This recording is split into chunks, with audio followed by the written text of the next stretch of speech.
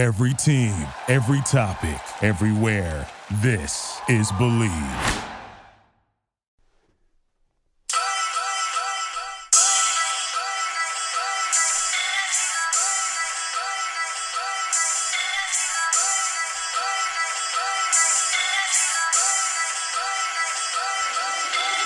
Ladies and gentlemen, welcome back to another episode of Locker Room Talk Uncut. Drew Garrison, Chad Penrod in the locker room, bringing you the latest in sports. Today, we're going to touch on the loaded fight card from this past weekend, UFC 249.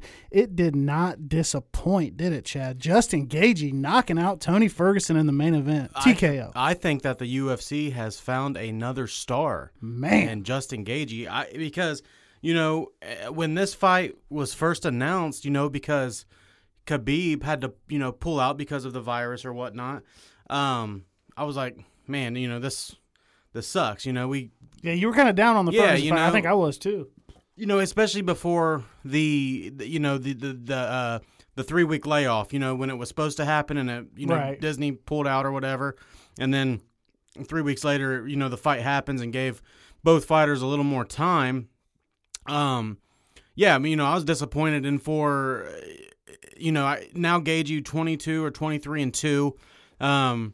Dude, that dude throws bombs, man. Oh my God, dude. I could not believe the shots he was landing and the power behind him, but also I couldn't believe how Tony was just eating them, dude, and coming back for more. He was just standing in there, getting nailed and just still coming forward. And those are shots you've seen knock people out from Gaethje. Yeah, I mean that's Tony Ferguson in a nutshell, man. That dude's a badass for someone that, pretty much got the shit kicked out of him that entire fight. Dana didn't disappoint, man. He said it was going to be a good one, and I know a lot of people like on our Facebook pages we were talking about, they're like, well, because I said I thought it was a great fight. It may be a top 5 fight that I've ever watched, and people said, well, why?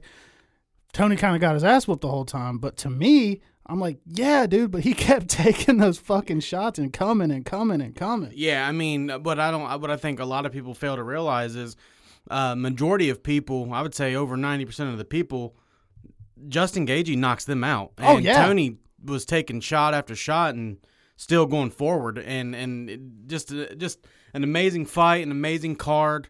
We'll go over what we want to happen or what we think is going to happen next.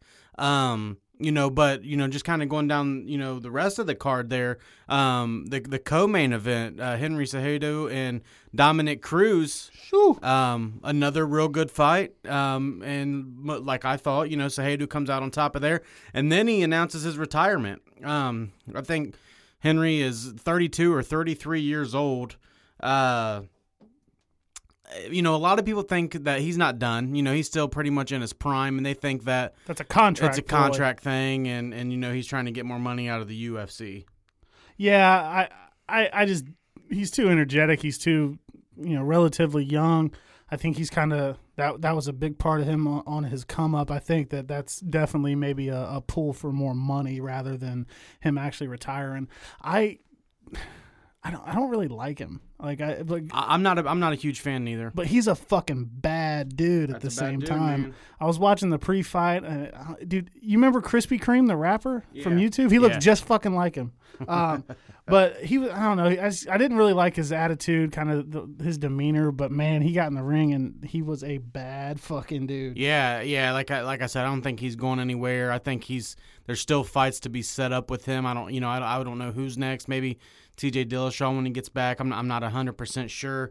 But Henry Cejudo, he retains the bantamweight belt. And then the next big fight on there, and I called this before we shit on, I think on the last episode, I said the Francis Ngannou in the Rosenstruck fight could steal the show. Well, Francis Ngannou knocks the dude out in 20 seconds into the first round. We were watching the fights together all at Austin's house, man, and you said right before it started, you said this is going to be over in like 20 seconds. And I think, it was 19, 20 second just knockout. You've been calling that Francis for a week. Ngannou, dude, that dude is so strong. And we were actually talking while we were all sitting there. And it was actually kind of funny. It was Chris, our good buddy Chris, brought it up. He said, would you rather take a punch from him or Tyson in his prime? And I still think I'd take the punch from Ngannou. Oh, God, dude. The last person I want to take a hit from is Tyson. Maybe now, if you've seen that video going around. Yeah, just kind of getting back into there. People were wondering, what's next with Ngannou. Because there's kind of a holdup there at the heavyweight because Stipe, the champion, is going through some injuries and – word is it's supposed to be him and DC for the third fight. DC won the first one. Stipe won the second one. So we're not really sure exactly what's going on with the heavyweight. The one thing we know that I actually seen today, John Jones came out and said, I've proven everything I need to prove at light heavyweight, and I'm going up to heavyweight. Oh, so wow, now, I didn't know that. Yeah, so now we're about to see some, and he actually even said he'll fight Ngannou. So, shit! And he's one of my favorite fighters. I know John's fucking crazy, but when it comes to just straight fighting skills, in my opinion, he's the best ever. So damn good. The best to ever step into an octagon is John Jones. But my two favorite fighters, Nate Diaz, Stipe. Obviously, I like Conor. And John Jones. So I really can't wait to see, and I think it's going to happen, a matchup between Stipe and John Jones. Eventually, I think that happens. One thing that was interesting, I think Austin told me when we watched the fights too. I didn't know about Stipe. I know he's kind of laying low because of the pandemic or whatever you would call it, but I didn't know that he's a first responder. He's like a firefighter. Yeah. I had no idea. And he's Cleveland, so he's in Cleveland helping out with whatever he can with the virus. So it ain't like he's backing down. And word is, he came out on Twitter and said that his management team has had talks with the UFC about. The DC fight. Apparently that is going to happen. Stipe and Daniel Cormier 3. I'm about tired of DC, man. Yeah, I used to hate DC until he moved up to heavyweight and he stopped trying to just wrestle with people. Yeah, it's gotten better. And it's gotten better. Yeah, so there's that. I was feeling like maybe he saw that fight and he's like, no, I'm good out here announcing. Yeah, no, well, I don't think you guys watched it last night. So the UFC had a fight night last night. I saw some of the highlights. That shit was vicious. I watched the entire thing, man. That fight last night between Smith and Glover Teixeira, I forgot to say his last name, but man, these guys all have crazy names. They're all from different countries and shit, so it's hard to keep up. But man, what a brutal fight, dude. Dude, I've never seen. That was rough. Yeah, Teixeira just wore him out, dude. Teeth missing and shit, gashes and legs. 2 teeth, and kind of not to skip back around here, but go to the the fourth fight there on the main card was Jeremy Stevenson and Calvin Kattar. Calvin Kattar wins that one by TKO, and that's the fight where he hit him with that elbow and left that gash on his head. Yeah, so that's the fight I'm talking about here. Yeah, and and they said that one was going to be a hell of a fight. Those two are warriors, man. And then we started off the fight card. Greg Hardy, the old Dallas Cowboy. I was we'll get into that. I was impressed. And he wins by a decision. And Hardy's getting better. I was very, very impressed by Greg Hardy. Actually, he looked a lot more comfortable. He looked a lot more technically sound. Like, I think he's been getting by on just freak. I mean, he played in the NFL, so obviously he's a freak athlete. I think he was getting by on a lot of that and a lot of power. But Saturday night, man, he looked very not very, but much more technically sound, like a real fighter, not just an athlete out there. Yeah, and it was funny. He said because obviously there was no fans involved. He said that he could hear Cormier outside of the ring saying maybe where he was going wrong or what he should be doing. He said, I actually heard that, and I was listening to it, and that helped him in the fight. I thought that was kind of a cool aspect as we watched our first live sporting event without fans. I think that was kind of cool, too. That's one of the ones that, UFC is just one of the ones where fans isn't really going to bug me, man. It didn't bother me much. You don't really have to get too motivated for – you're about to be in a fight. I mean, nothing else is going to make your adrenaline rush more than that. The only time I noticed it was when they walked out, and I thought it was fucking hilarious. Sade, who came out all hyped up, took his hat off and threw it into the stands and shit, and there's nobody there. But yeah. I think those guys just have a ritual, man. Yeah, he's just used to it. So, it brings us up to our next card, or what's next. So apparently, let's say this. Unfortunately, Khabib's father is in a coma. not looking too good. I don't know if he's going to make it or not. It doesn't sound good, but you don't want to say somebody's not going to make it and they make it. So it looks like it was going to be Gaethje and Khabib. Right, Dana said that was going to be the winner would get that fight, right? And June or July was actually they were in talks, and then this happens with Khabib's father, and now they're saying that it might be Khabib and Gaethje in September. Okay. Now Conor McGregor went on a fucking ram. Oh boy, dude, he went crazy on Twitter. That was fucking crazy. I mean, he called out everyone. He called out Gaethje. He called out Khabib. You name him. And then he says that Conor, the one that sticks out, the tweet that sticks out the most is when Conor said, "See you in July." I was wondering. So for what it sounds like, what I would do is this, just because Tony Ferguson had everything to lose in that fight. Yes. He could have waited for Khabib and had his title shot. He did not have to take the Gaethje fight. Kind of what I was wondering. So what I think, and this probably won't happen, and then I'll say what I think is going to happen. So what I would do is I would let Khabib and Gaethje fight, and then I would also have Conor and Tony fight. Ooh. And then the two winners versus each other. Because Khabib's this thing. Khabib's willing to take less money to not fight Conor because he don't think Conor deserves it. Yeah. Yeah, and Khabib wants to fight Khabib wants to fight who he thinks is the best. Now, we all think Conor's still the best, because I think if you put Conor and Gaethje in a ring, and as well as Gaethje can box, and as bad as I'd want to see that, I think Conor wins that by TKO. Yes. Somebody who's just going to stand there and swing with Conor. I don't think there's too many people that can sit there and stand with Conor, boxing anyway. But you never know. I mean, Gaethje's a bad dude. But that's what I would do. I would do those two fights in the winners verse. But what I think's going to happen is I think we're going to get the trilogy. I think come July, well, obviously September, it's Gaethje and Khabib. But I think July, I don't think Conor's going to wait. And I think we're going to get Conor and Nate for Number the trilogy. 3, baby. Oh, my God. It just makes so much sense. Those fights are so tough for me because those are two of my favorites. Because I've said before, I like the guys that talk shit, the guys that don't give a fuck. Conor fucking flew to another country to have his dudes back and pull up at Barclays Center. Nate will fucking throw a monster can at you while he's smoking weed in his press conference and shit. Like, those are the guys that I like in UFC. Sign me all the way up for the trilogy. Yeah. Oh, I mean, who wouldn't want to see that again? I mean, the first two were just too crazy good. It makes you wonder, where's Conor at? If you get focused, Conor, can Nate stand there and with Conor? But the thing with Nate is Nate picks up in the later rounds where Conor where Conor decreases as the fight goes, So, yeah, the trilogy's always there. Obviously, you got to settle the score. Yeah, I mean, the Masvidal and Usman got to fight. I mean, that's just there's too much there. Those two got to fight before we think about Conor and Masvidal. As much as I'd like to see that too. That just makes too much sense, and Masvidal's starting to lose some buzz, man. I mean, if he's not going to get in there, then let's put Colby back in there because Colby and Usman was fantastic. So, well, I put out a poll on our Instagram page here, and people that probably know a little bit more about this than I do, because I saw Conor.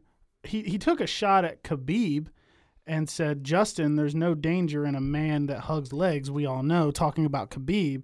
Yeah. And then he said, try and dance around what the real threat is here all you want, meaning Conor. He said, I'm going to fucking butcher you, your teeth. I'm going to put them on a fucking necklace. Speak on my skills as a father, you are fucking dead. Yeah. And that was a response to a tweet from Gaethje back in September that said, you're a tool. You have lost everything already. You are a shit human, father, and husband. Yeah. Fuck you. Yeah, that's one thing, and I know these guys are just warriors, man, and, these guys have tempers, obviously. I just think when you start speaking on a man being a father, then yeah, I mean, I don't think Conor's in the wrong there. No, that's crossing the line. But my question to that was, are they hyping enough to where maybe Conor's Gaethje's next fight? Does Gaethje fight Conor between Khabib, or does he just wait it out? No, just because you don't want to do what Tony just did. I mean, everybody's a fighter and they want to fight, and the money talks. And don't get me wrong, when you fight Conor McGregor, millions come in. So, millions. I mean, he would make more fighting Conor than he would Khabib, and Khabib's the champion. So I guess you never want to say never because money definitely talks. But that's going to be interesting. These next couple fights are going to be big, especially for the middle, that class, the 170 weight class. So props to Dana. Yeah, man. Dana, the spotlight's all on them right now. Yeah, I mean, Dana's a god. He's a sports god, dude. I mean, he does, and dude, thousands of virus tests there, and obviously there was a fighter that did test positive, and they pulled the fight out and got him out of there immediately and They retested everyone every day. Like I said, went through thousands of tests. So I mean, it's just Dana's amazing, man. He's just done everything right when it comes to the UFC. Yeah, I was worried when that fighter tested positive. I was like, oh shit, dude, they're gonna shut the whole thing down. Yeah, but they're keeping them away from each other. Though, so they're like, well, no one's been around him, so virtual presser type things that they were doing in isolation. So it worked out.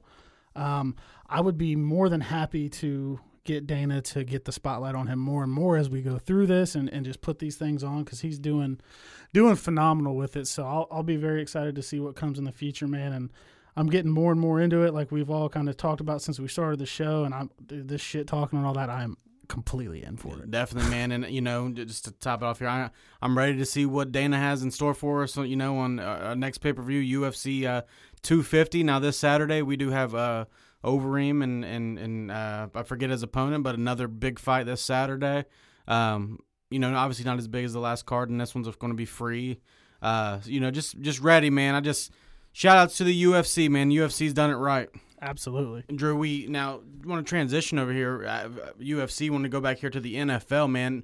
We posted something on Facebook that just got a lot of attention, and it was all the starting quarterbacks going into the season, and there were 6 tiers of quarterback. Tier 1 was the best of the best. Tier 2 was elite quarterbacks. Tier 3 was franchise quarterbacks. Tier 4 was quality starters. Tier 5 was average/unproven starters. And then Tier 6 was fringe quarterbacks. Kind of want to just start up here on the top of the list, and we'll kind of go down the list here of the starting quarterbacks.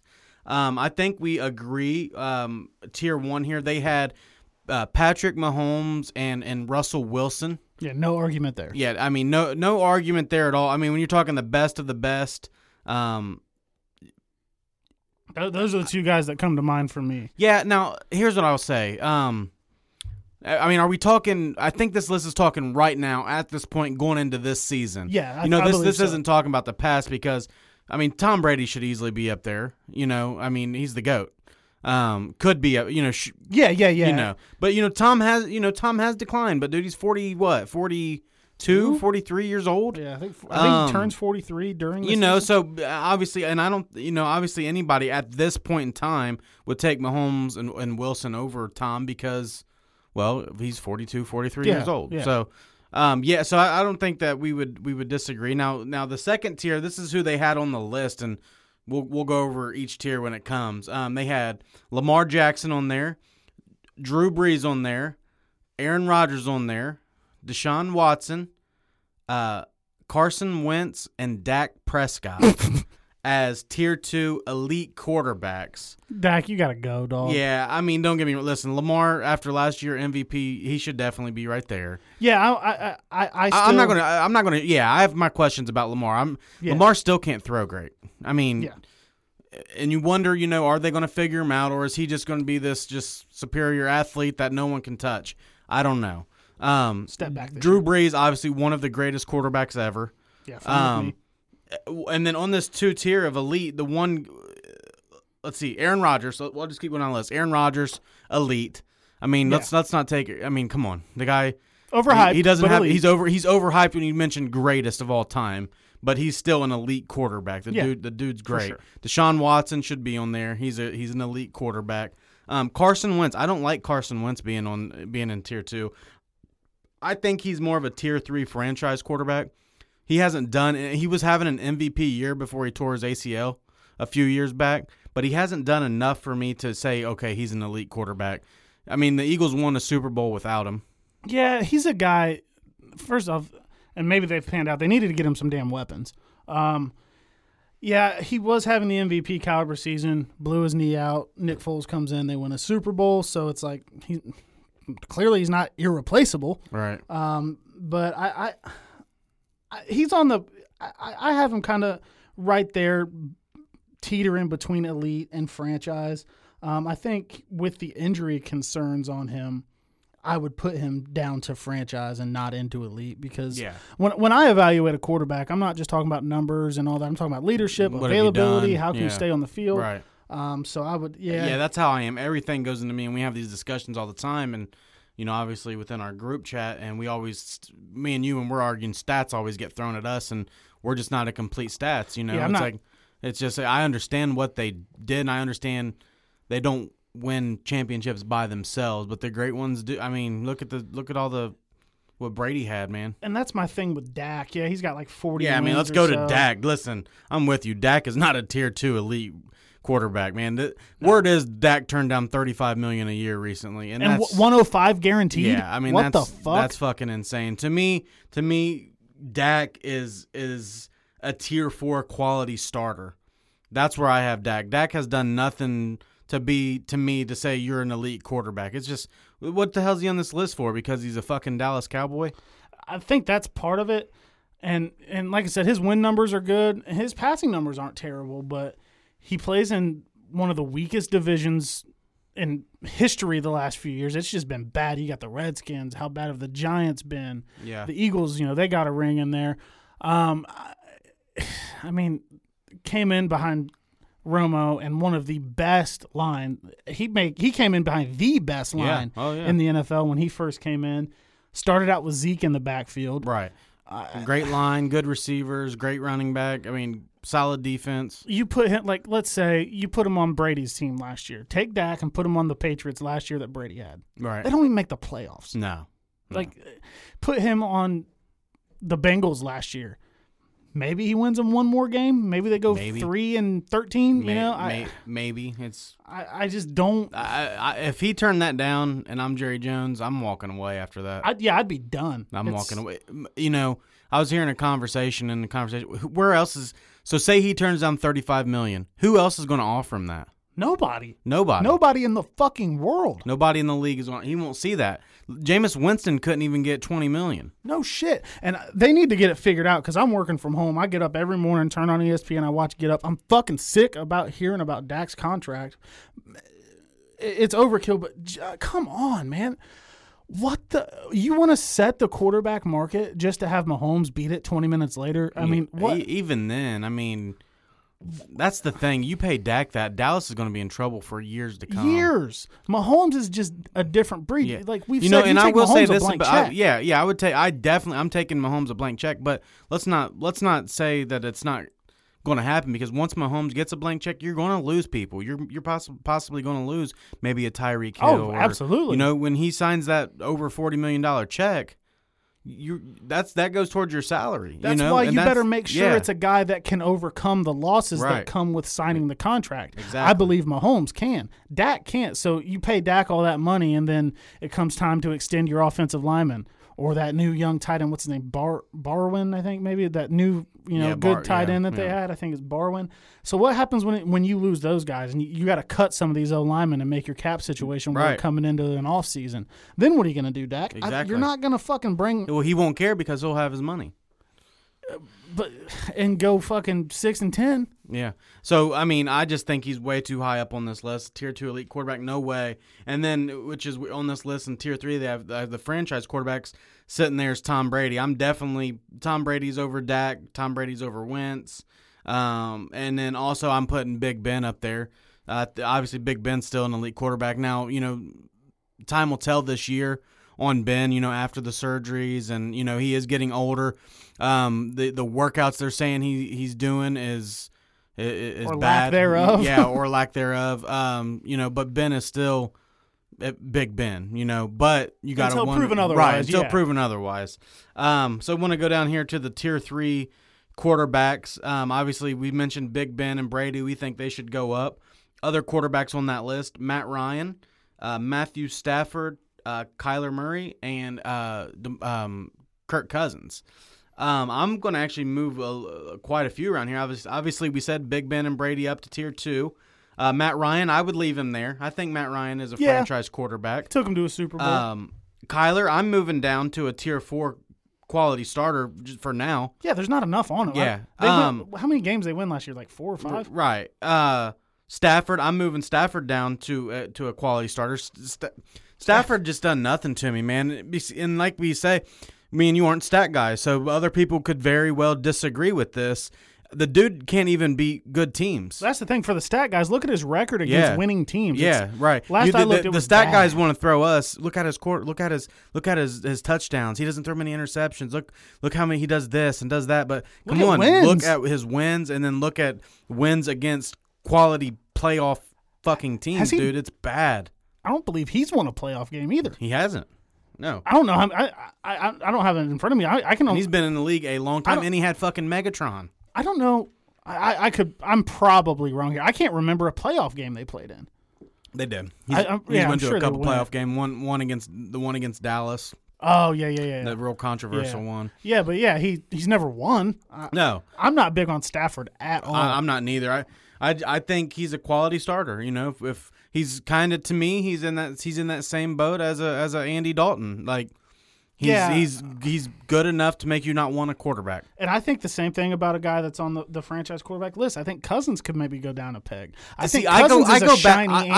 go back and forth with Cousins. Yeah, but I think you know how like a Lincoln is like a little bit fancier Ford. Right. He's like the Lincoln version of Andy Dalton. I would probably, if you put a gun to my head and said make a decision, I would probably leave Cousins right there. I mean, he did take out the Saints last year.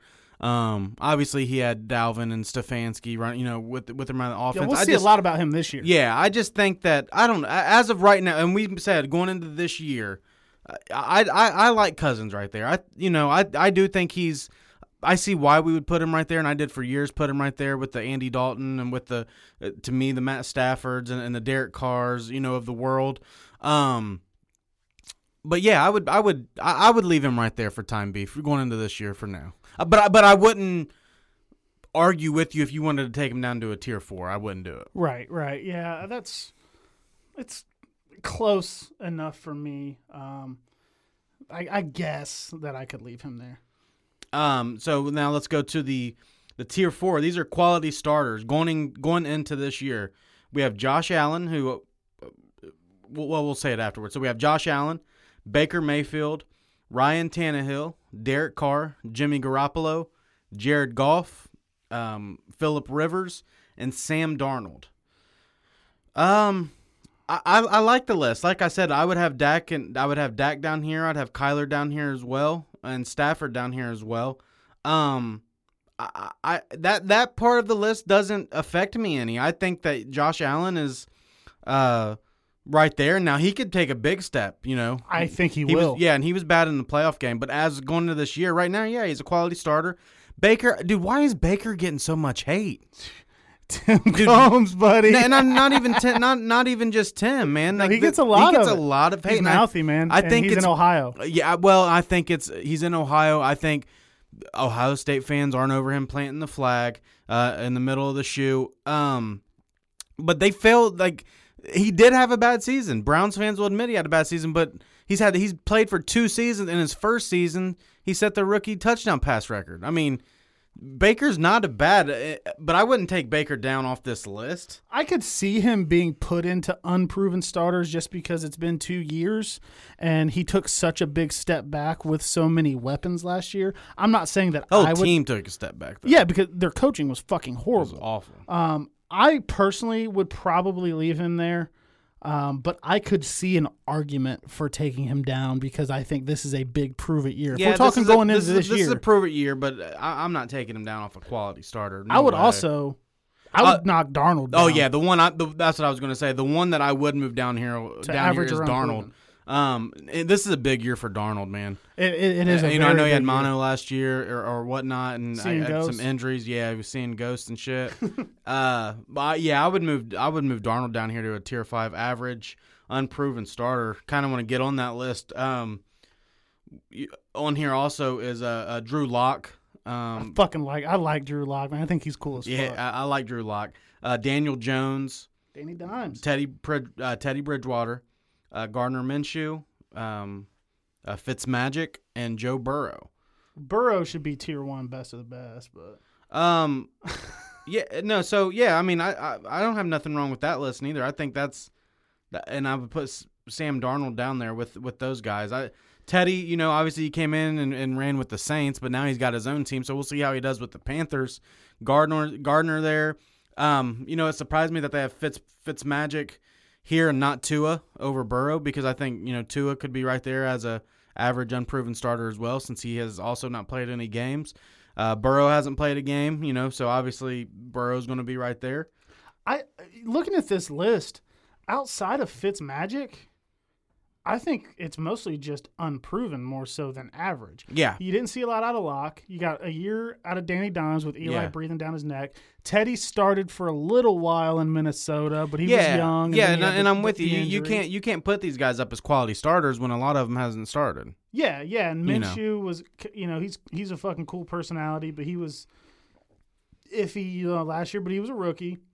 Fitzmagic's the only one I think he's been in the league long enough to even call him average. That's why I said and Tua is eventually going to start there before that year is over. I think that they should sit him a whole year, but chances are he starts a game. So yeah, you could have put Tua there, but really that's just interesting, unproven young guys outside of Fitzmagic. I mean, if I'm going to do average there, we have one as a fringe starters here, Tyrod. I mean, I'd put Tyrod in there as an average starter.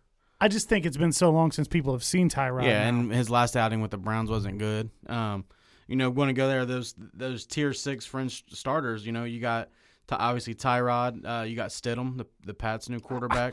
You got Dwayne Haskins, who I think deserves to be down there right now. Yeah, and then you have Mitchell Trubisky, who's probably going to lose his job to Nick Foles, if you ask me. The Stidham thing, what tells you he's a fringe starter? I think he's unproven, more unproven than a lot of these guys. Than a lot of those guys. I think he's just as unproven as Burrow. I mean, you're right. He played some preseason reps, but I don't think I don't know. No starts. You're just unproven at this point. It don't make you a fringe. A fringe quarterback. And who even knows how many starts he's going to have there? Brian Hoyer and I forget who the hell else they picked up. One thing I was thinking about the Pats, dude, why not go try and get Brissett back? That's what I was wondering. Unless you just see him you don't see him as good enough, which a lot of teams might not.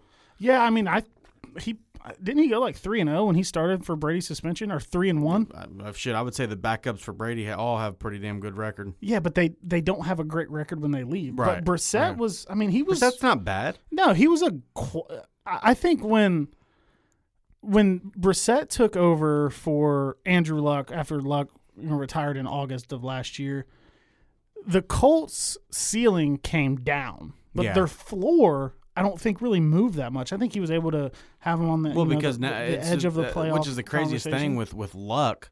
Like, he would be in a great spot right now with Indianapolis, man. Oh God, that line, the defense, Pittman there now, Jonathan Taylor.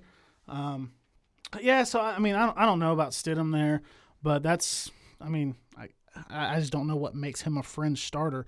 But I would, looking at this list, I would switch the tiers. I would have your fringe starters above your unproven guys. But I guess the average, I don't know. The way that list is made up isn't how I would have done it. But it's a lot of good conversation. It makes for good conversation. There's not a whole lot I would change. I think if I'm looking at it and you said make one move on here, it's Dak. Dak is not an elite quarterback. I don't know where people see that at. But that's the big one. But yeah, I like doing that. Taking the quarterbacks and averaging them out and seeing where we would have them. Yeah, so I mean, we got a good amount of interaction on our Facebook page from it, man. Some very, very good conversation from our listeners, our fans, if you would call them. So I thought that was a good time, man, and we've been kind of getting a little bit more active in the conversation stuff, comparing certain things or just kind of interacting with you guys. So we have a lot of fun with that, get us through some of these slow, boring days. Yeah, definitely. And we're going to keep posting those and getting everybody's feedback, because that's the thing, man. We always said that the locker room is for everyone. So absolutely, we want everyone's opinion and then just debate whether it's in here or whether it's on our Facebook, Twitter, or Instagram page. And bringing into that, the locker room is for everybody. We have a lot of Bengals and Browns coverage here, but we're going to bring in, you've probably seen him commenting on our Facebook page quite a bit, Jim Sayre.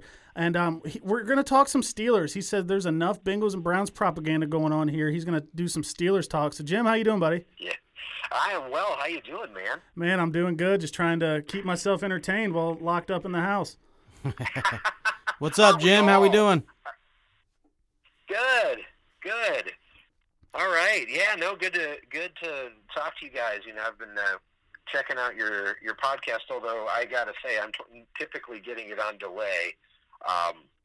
And that, but it's good to talk to you guys. But you know, as I told Drew, you guys, you know, you like to talk about the Bengals and the Browns and all that, and thankfully we don't have to hear too much about the Ravens. I think we can all agree on that. Yeah, that's fair. Yeah. So, but no, just just looking at some things this year, I'm pretty excited about the Steelers' season, and I know that they've kind of gone under the radar a little bit.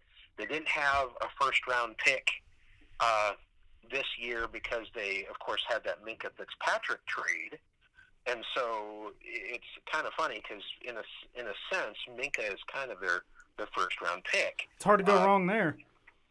Oh yeah, just amazing, and.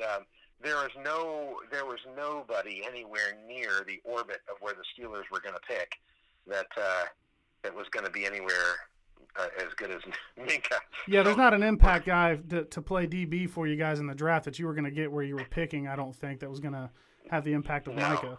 No, there was nobody. We would have had to. I mean, and frankly, I would go so far as to say and be so bold as to say I don't know that there was any defensive back in the draft this year. Now, there were a couple of guys up in the top, but the Steelers would have had to tank badly. And I think when Miami made the deal, they made the deal after Ben Roethlisberger went down. Right. And I think they were thinking. Because the Steelers' defense had struggled the first couple of weeks, of the season last year, and Ben went down in, of course, the second game, officially. Apparently, he'd been injured far longer than that, apparently, but that's another story. But I think the Dolphins thought, hey, this is amazing. So if the Steelers are going to give us their first-round pick, there's a good chance that could even be, a top 10 pick. Right, at the time. I think that they initially thought with Ben out, why not make that trade? I thought it was a good trade for both. I thought it was better for Miami at the time, but as the season went on, you just couldn't argue with how well of a get that was for Pittsburgh. I mean, Minkah turned the entire defense around, in my opinion. Oh, yeah. Well, and part of it was Minkah, and that's a fact.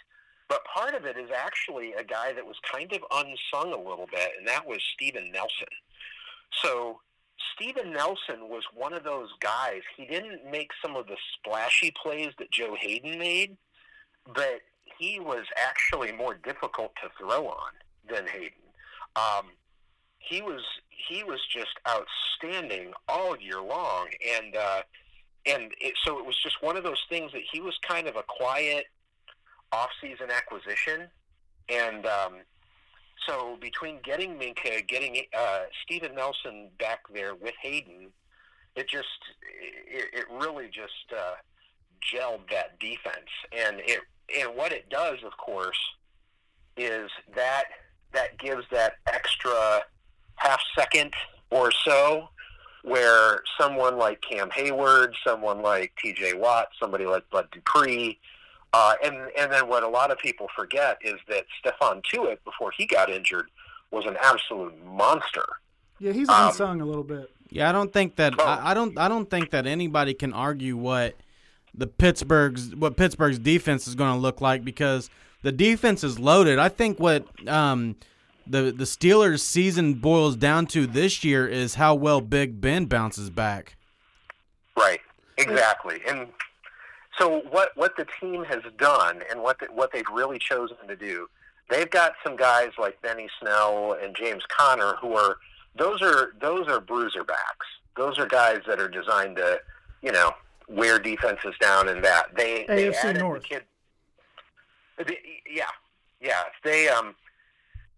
They added a kid from Maryland in the draft. Anthony McFarland. I love that pick.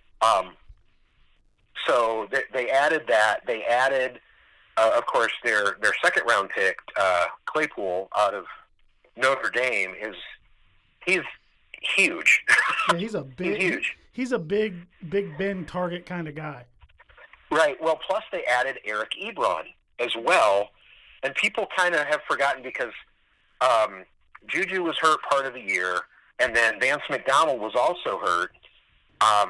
So they had some guys that just were kind of dinged up, and it was just difficult. And so, of course, when you've got a defense that can stack the box because they have no threat from the undrafted quarterback that was, starting, or even Mason really got to be pretty gun-shy there.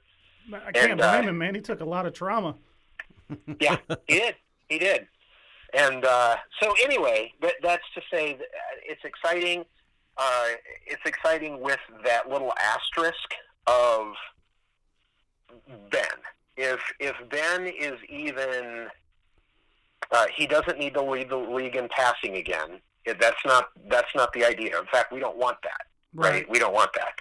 But at the end of the day, if he can make quick reads, if he can make decisions, if he can make defenses pay when they stack the box, and the team can actually manage to score at least 20 points a game, because that was the problem, right? They were averaging, they were averaging like 16 points a game. You can't win in the NFL doing that. Not in today's league. Right. So they're averaging 16 points a game from the offense. The defense, they had a little bit of a winning streak there in the defense. We talked about Minka earlier. We talked about Joe Hayden.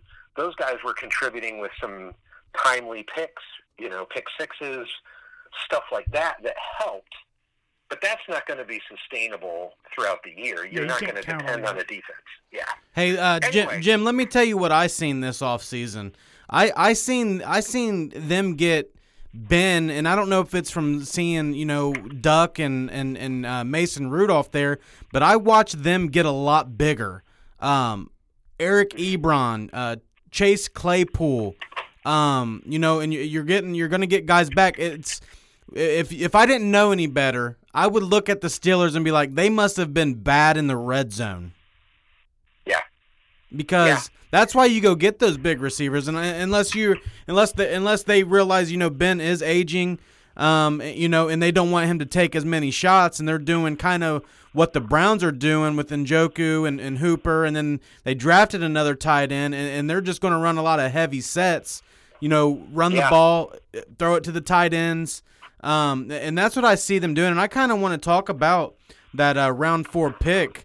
Anthony McFarland is who you're talking about from Maryland. Right. And for our listeners that are going to listen to this episode, there's a game with Anthony McFarland at Maryland and against Ohio State. And I was talking to my cousin about this, who's also a big Steelers fan.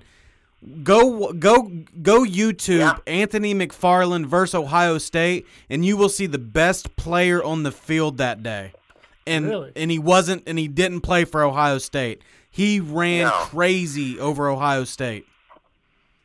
And what's crazy about that game, and obviously if he'd been able to sustain that kind of performance, he would have been a top 5 pick. But he actually had a bad wheel this last year, and so it's kind of like he came to a place where he kind of picked up their offense there at Maryland, and then he had some setback. One of the things that at least Steelers fans know this, but Mike Tomlin's son plays at Maryland. I did not know that. Yeah, so Mike Tomlin's son plays at Maryland, and he's pretty familiar with that team. In fact, it's interesting because they took 2 Maryland players in the draft this year. And now the one guy is more of a developmental safety. He's a hitter. He's not great in pass coverage, but Antoine Brooks, wasn't it? Yeah. So, but McFarland, what they've really looked for, and one of the guys that they haven't really had is that game breaker that's got the kind of crushing speed. And that's really kind of what they're looking to have. Because, again, with guys like Snell and Connor, those are guys that are going to wear a defense. They're going to be, they're going to be those 3 yards in a cloud of dust type running back. Yeah, and that's my thing. And watching the Steelers over years, obviously I watch them very closely. They're my division rival, and as you know, the team I probably dislike the most. But when they had the killer bees rolling, Bell, Ben, and Brown, it seemed like the defense couldn't hold up their end of the bargain. Last year, obviously Ben was out, but the defense was holding it up and the offense couldn't. So they're running out of seasons to put all of it together because, Ben takes too many hits. He's not going to be around forever. So they've really got to get it right here within the next year or two, I think, to really put something together to go after, what is it, the 7th Lombardi that they would get?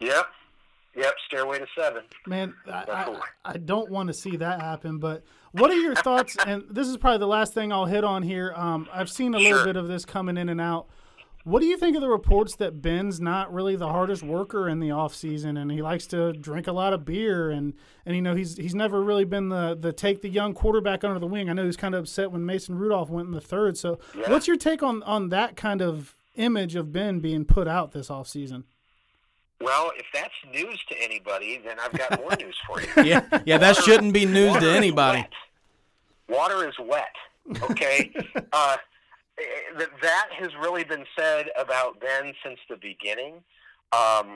Now, interestingly enough, one of the people that kind of came to Ben's defense in that was his old offensive coordinator and current coach of the Tampa Bay Bucks, right? Bruce Arians. He said, wait a minute here. Anybody who thinks that Ben doesn't work in the offseason has got another thing coming. And in fact, it's funny because last year he actually came in noticeably thinner in that.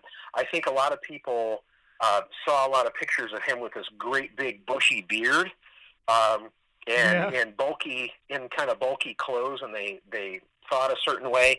Now, Ben is never going to be one of those my body is my temple guys like Brady or something. Right. That's not his. And he's not going to be even like a Cam Newton or some of those guys that are going to be on the cover of Men's Fitness or something. But that's not his game. But at the end of the day, I think he's going to come in shape. The big thing is how the Steelers do things. Are they going to give him a pitch count? Are they going to, how much, because they really, the last couple of years, they really haven't worked him too much in preseason. But this year, is he really going to need to get a little more in the way of reps? That kind of stuff. So I'll be curious to see how the team works it. But everything coming out of Pittsburgh right now is that Ben actually is in really good shape. And to add to what Bruce Arians said, Bruce Arians has also said this will be the first time in probably 3 years that Ben will not be in pain when he throws. Oh, wow. And so that, I don't know. I don't know what to make of that. It's all preseason stuff. You don't know if it's just bluster or if it's just him trying to make a headline. I got a solution for it all, man.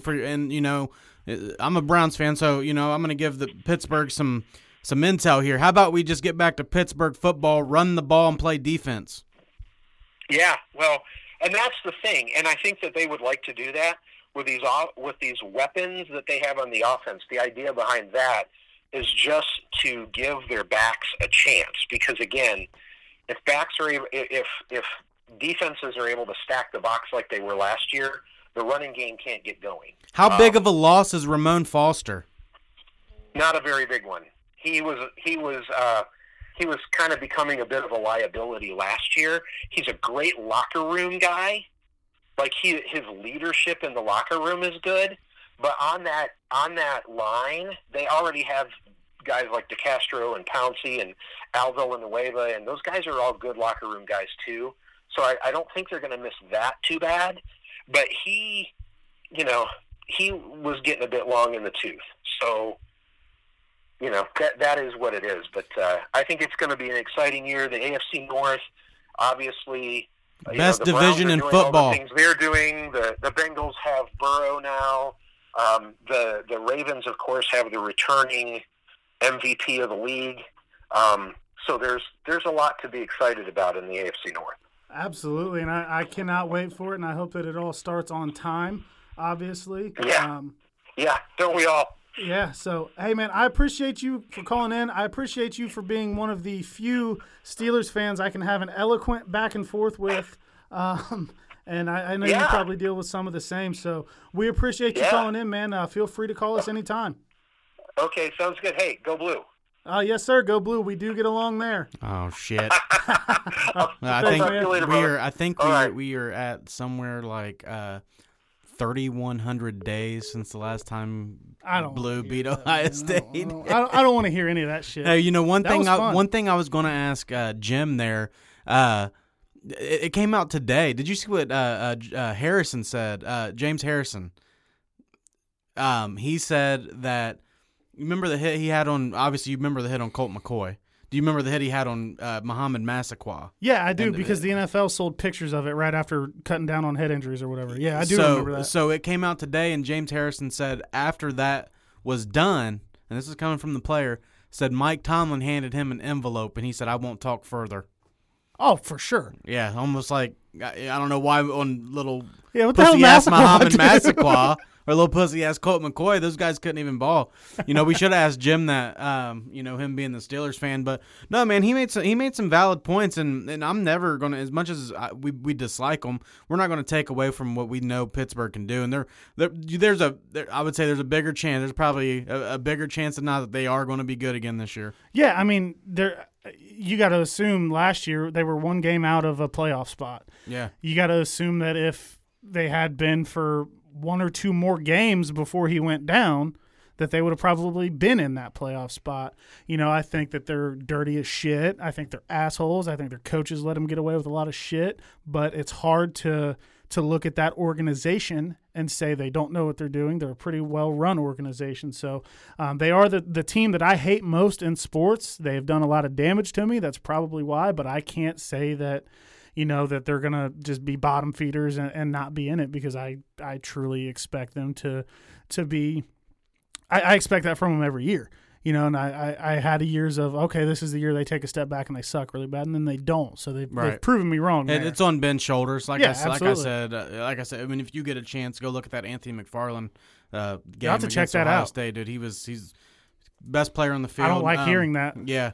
I would disagree with maybe a little bit with Jim there. Maybe not disagree, but I don't think you're going to see too much of him with Connor. But I do think maybe he ends up being a replacement just because of the running back position, always talk about. Connor struggles to stay on the field too, man. He's got injury, and I really liked Benny Snell coming out of college, but he wasn't too impressive. He didn't impress me last year either. So I think like he said, maybe he's right. They did get him a change of pace back to someone who's a burner. Just real quick here, just seeing, we're scrolling down the feed here, and Geno Smith agrees to a 1-year deal with the Seattle Seahawks. I haven't seen that name in a while. And just a little bit of Browns news here. I like seeing this. Baker Mayfield has invited all the receivers and tight ends to come work out with him. Yeah, Burrow's done that as well, too. You love your next week in Oklahoma. Oh, wow. I'm loving the new Baker this year. You're not seeing any commercials or this and that. I mean, you're seeing Baker being silent, and you're seeing him put in the work, and that's what you want to see out of your quarterback. Like I said, we're not going to look into anything too far of what the Browns do, but those are the things you like to see from your franchise quarterback. Yeah, and much, much happier this offseason with Baker. There's not 10,000 commercials and all that. There was that little blip on the radar that he got a blowy behind a Cheesecake Factory or something, but he's quiet. He's trying to get his guys together and work. And he said, there's nothing else to talk about. So happy to see that from him. Last thing I wanted to hit on here involving the Browns was word came out today that in 2018 that the Seahawks. This came from Pro Football. Dude, I saw that. Coward was talking about who we talk about a lot. We love him. The word is that the Browns got offered Russell Wilson for the 2018 number 1 overall pick. Why didn't they do it? I don't know. See, I want to know more. Before we really hit on this, I want to know more. Was it just Russell Wilson for 1 overall? Or was it Russell, was it 1 overall plus a 1 plus a 1, you know? Right. There's got to be more. Right. Was there more? Was it just straight up 1 overall for Russell Wilson? If so, goddamn, the Browns should have jumped on that. I would have given 2, maybe 2 and then 2 ones and then a second for dude. It's Russell fucking Wilson. No. I agree. But I want to know. There's no way it was just that. I don't think so either. Seattle's not that dumb. I mean, number 1's great, but I wouldn't think the Browns would be that dumb either. Yeah, that would have had to been a done deal. I mean, I know you're a Baker guy, but it's Russell Wilson. Genie pops out of a bottle right now and says, "I can make Russell your starter or Baker." You're gonna go Russell. Yeah, so I don't want to hit on. We don't want to hit on that too much. But that is out there that did happen. But I want to know more. You know, was it just on both ends? You know, what exactly was it? Yeah, what was the deal, if there was a deal? I saw Coward talk about that on a video, and I thought it was funny because he made a comparison actually to Ben, since we just got done talking about the Steelers. He said, you know, the Steelers drafted Mason Rudolph in the 3rd, and what did you hear? Ben bitching and moaning publicly. How does that help us win now? Blah, blah, blah. Russell Wilson's third round in trade talks to Cleveland, which at the time in 2018, that's probably the worst place you could have got traded, no offense. And you don't hear a word from it. He's just like, just a quiet dude. But, man, yeah, I hope more comes out about that. Because yeah, give us something more to talk about. Yeah, but, I mean, so that's going to be interesting to find out exactly how that went down. Yeah, and, you know, there's not much on the Bengals front really going on. I know that Burrow wants to get together with Ross and AJ and guys like that and try to get some work in whenever the situation in the world allows for it. I did see that they tried to go after Thaddeus Moss, the tight end from LSU, which I like to see because I thought they could have at least spent a late pick on him. Yeah, the dude went undrafted. Yeah, for a reason. Everybody had 7 rounds to pick him. There was a foot fracture they found with him. There's just too much talk there for me. I don't care if it's a foot fracture. Like you said, he's worth a 6th or 7th. That's what I'm thinking, yeah. If you really want him. He can't block for shit. Yeah, there's more there that we don't know, I think. I don't know why he didn't go back to school. Honestly. You know, and not that with the connection wasn't there last year. It obviously was at LSU. It's just where, I mean, we continuously talk about a guy who might not even make a team. Yeah, so he wasn't drafted for a reason. But that's really the biggest Bengals news there. So not much to hit on with them as we're kind of in this dead period between. I know they're doing virtual OTAs and installing the offense, but I mean, man, usually by now I could at least have a couple videos of him in Cincinnati making throws to some receivers, have something to get excited about. So not much going on. I think there. In due time, my friend. I hope so. In due time, I think we're going to be there. Yeah, hopefully so, man. And like I said, fans, no fans, whatever. Let's just start this NFL season. Let's go. So I think that's about all we got for you guys today. Thanks for tuning in to us. Always we'll be active here on our social media accounts, giving you guys something to talk about, get you through the day. Tune in with us next week. Locker Room Talk Uncut. Thank you for listening to Believe. You can show support to your host by subscribing to the show and giving us a 5-star rating on your preferred platform. Check us out at Believe.com and search for BLEAV on YouTube.